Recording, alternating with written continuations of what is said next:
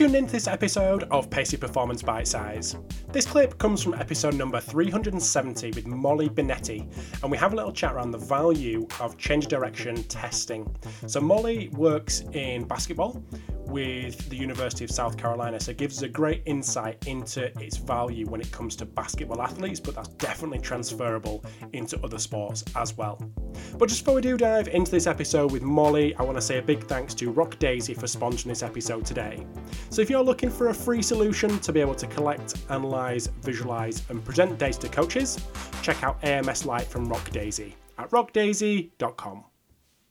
So one thing we discussed on the mastermind was testing options for change direction performance, and I think you kicked us off with probably an answer that I didn't particularly expect, and then that reverberated around Daniel and Neil going, yeah, I kind of think the same as well, which was the fact that you don't test loads when it comes to change direction.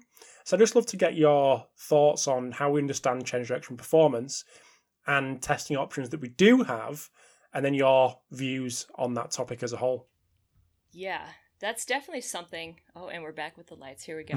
And that's definitely something that's changed for me over the course of my career in terms of shying away from truly testing a change of direction or using a change of direction test. And, I think one thing we talked about on the mastermind too that I really liked how Neil broke it down is, when we look at what are the key determinants of a good change of direction performance. You've got your physical capacities, right? So how strong they are, how powerful they are, how explosive they are. And you can measure that and test that a multitude of ways in the weight room through obviously strength testing, jump profiling. You can look at ground contact times. You can look at reactive strength, rate of force development.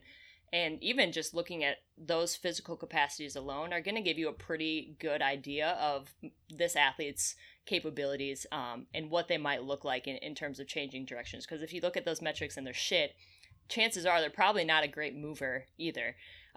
Then you look at the technical aspects of it. What does their center of mass look like? What does their foot placement look like? What's their trunk doing?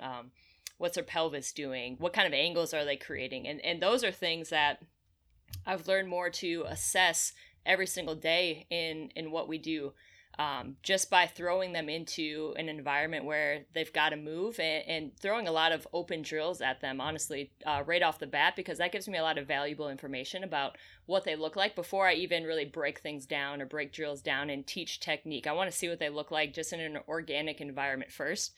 And then, the third component of that is that agility and task-specific aspect of it and adding the cognitive effects of that as well, too. So, I kind of break it down and, figuring out how you can assess each of those pieces.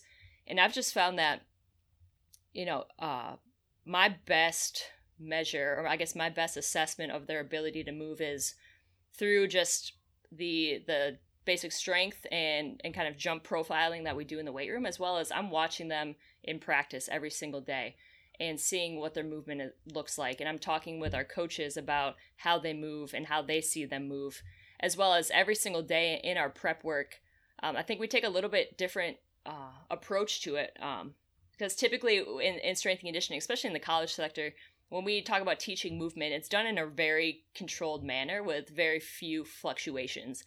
And that used to be me too when I would teach change of direction and movement and all of that. But I've really kind of shied away from that. And I really like to incorporate a lot of gameplay and problem-solving activities within our warm-ups.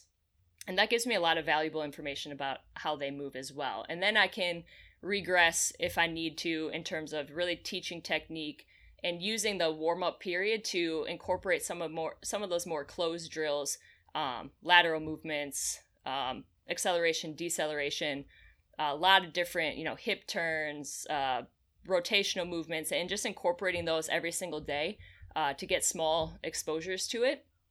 But I really have just found that, doing a change of direction test like a, 505 pro agility doesn't really give me any information. And I found that just because they get better at that test doesn't mean that their actual movement performance is getting better in the place that it matters most, which is on the basketball court. And so we know that sport is chaos and it involves so many different components. And so if I can get a pretty accurate idea through the testing that we're doing in the weight room, talking with our sport coaches and watching them in practice and in games, I can really figure out where their deficiency is. Is it a physical capability? Is it technical? Is it tactical? Or is it cognitive? And then from there, I can really figure out, okay, where do we need to spend some time from a movement side of things? And so I think I don't want to test something just so they can get better at the test. And I can get enough information through what we do, especially on the jump side of things, that I can get a pretty good idea of what their capabilities are. Can we dive a little bit deeper into the testing itself? Yeah. Just give us, and then what would be quite nice would be to link what you do in the jump testing with the intricacies of what you actually want to achieve in the change direction ability as well. Like, I don't know, rate of force development, we'll look to that because it links with that, for example. Is that possible? Yeah, absolutely.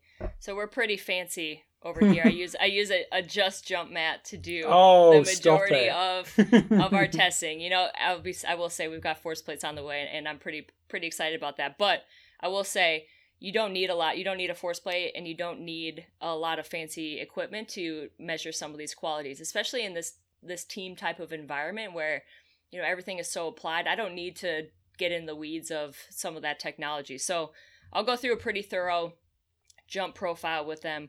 We will do a series of drop jumps, both double leg and single leg. I will do a basic counter movement jump with arm swing. I'll do that single leg as well. Both off one leg, land on one leg, and off one leg, land on two legs, where they're just worried about pure force and takeoff and not worrying about having to land on one as well. I'll do a repeat 4 test. I'll use that as well to look at jump height, so it'll give me the average of the 4 jumps as well as their ground contact times. And then something that we've just started to do recently is that same 4 jump, both on right leg and left leg. So I can look at their reactivity right to left and see what those differences are. And so from all of those tests, I can get a pretty good idea of are they strong? Are they powerful? Are they explosive? What's their reactive strength like? And then from there, I can really hone in on what that athlete needs. And what I've found, to be honest, is that especially for the first couple years that I get an athlete here, most of the time they just need to train consistently, and all of those qualities are going to improve. And then it's really once we have an athlete that's been in our program for 2-3 years is when some of those real specific differences start to come into play of how is that information being used to really individualize training. Is this an athlete that jumps slow but jumps high? Okay, I know I need to focus our time on creating a little bit faster stretch shortening cycle. Does this athlete have a really, really significant right to left deficiency? Okay, let's try to close the gap there. And then also, is that showing up in what we're seeing on the court as well? And so just taking that information and really trying to, I'm in a position where we have 16 athletes and it's just me. That's my only team. And so I get to really train them all day long, essentially. And I can really break down player by player and focus on what they need, as opposed to being in a big team setting where everybody's got a pretty similar program and we've got small tweaks here and there. And so it's really dependent on the developmental level of the athlete, where they're at in terms of what I'm focusing on. And then also, where does that deficiency lie? And then how can we figure out where the, lowest hanging fruit is in terms of creating a more robust, more adaptable, better moving athlete. You're absolutely killing us here, giving all the secrets that it's actually just consistent training. It's crazy. You're killing us. It is crazy. And it's crazy. We have obviously a pretty good basketball team, and we have some of the best players in the country, and you get them in, and most of them have never trained before too. So take me out of the equation, they're still going to be great at basketball, but when you get some solid, consistent training under their belts, it's pretty amazing what can happen, right? Thanks for tuning in to this episode of Pacey Performance Bite Size. So this clip came from episode number 370 with Molly Binetti, and you can find that on iTunes, Spotify, YouTube, or wherever you get your podcasts. Big thanks to Rock Daisy for sponsoring this episode today, and I'll chat to you next time.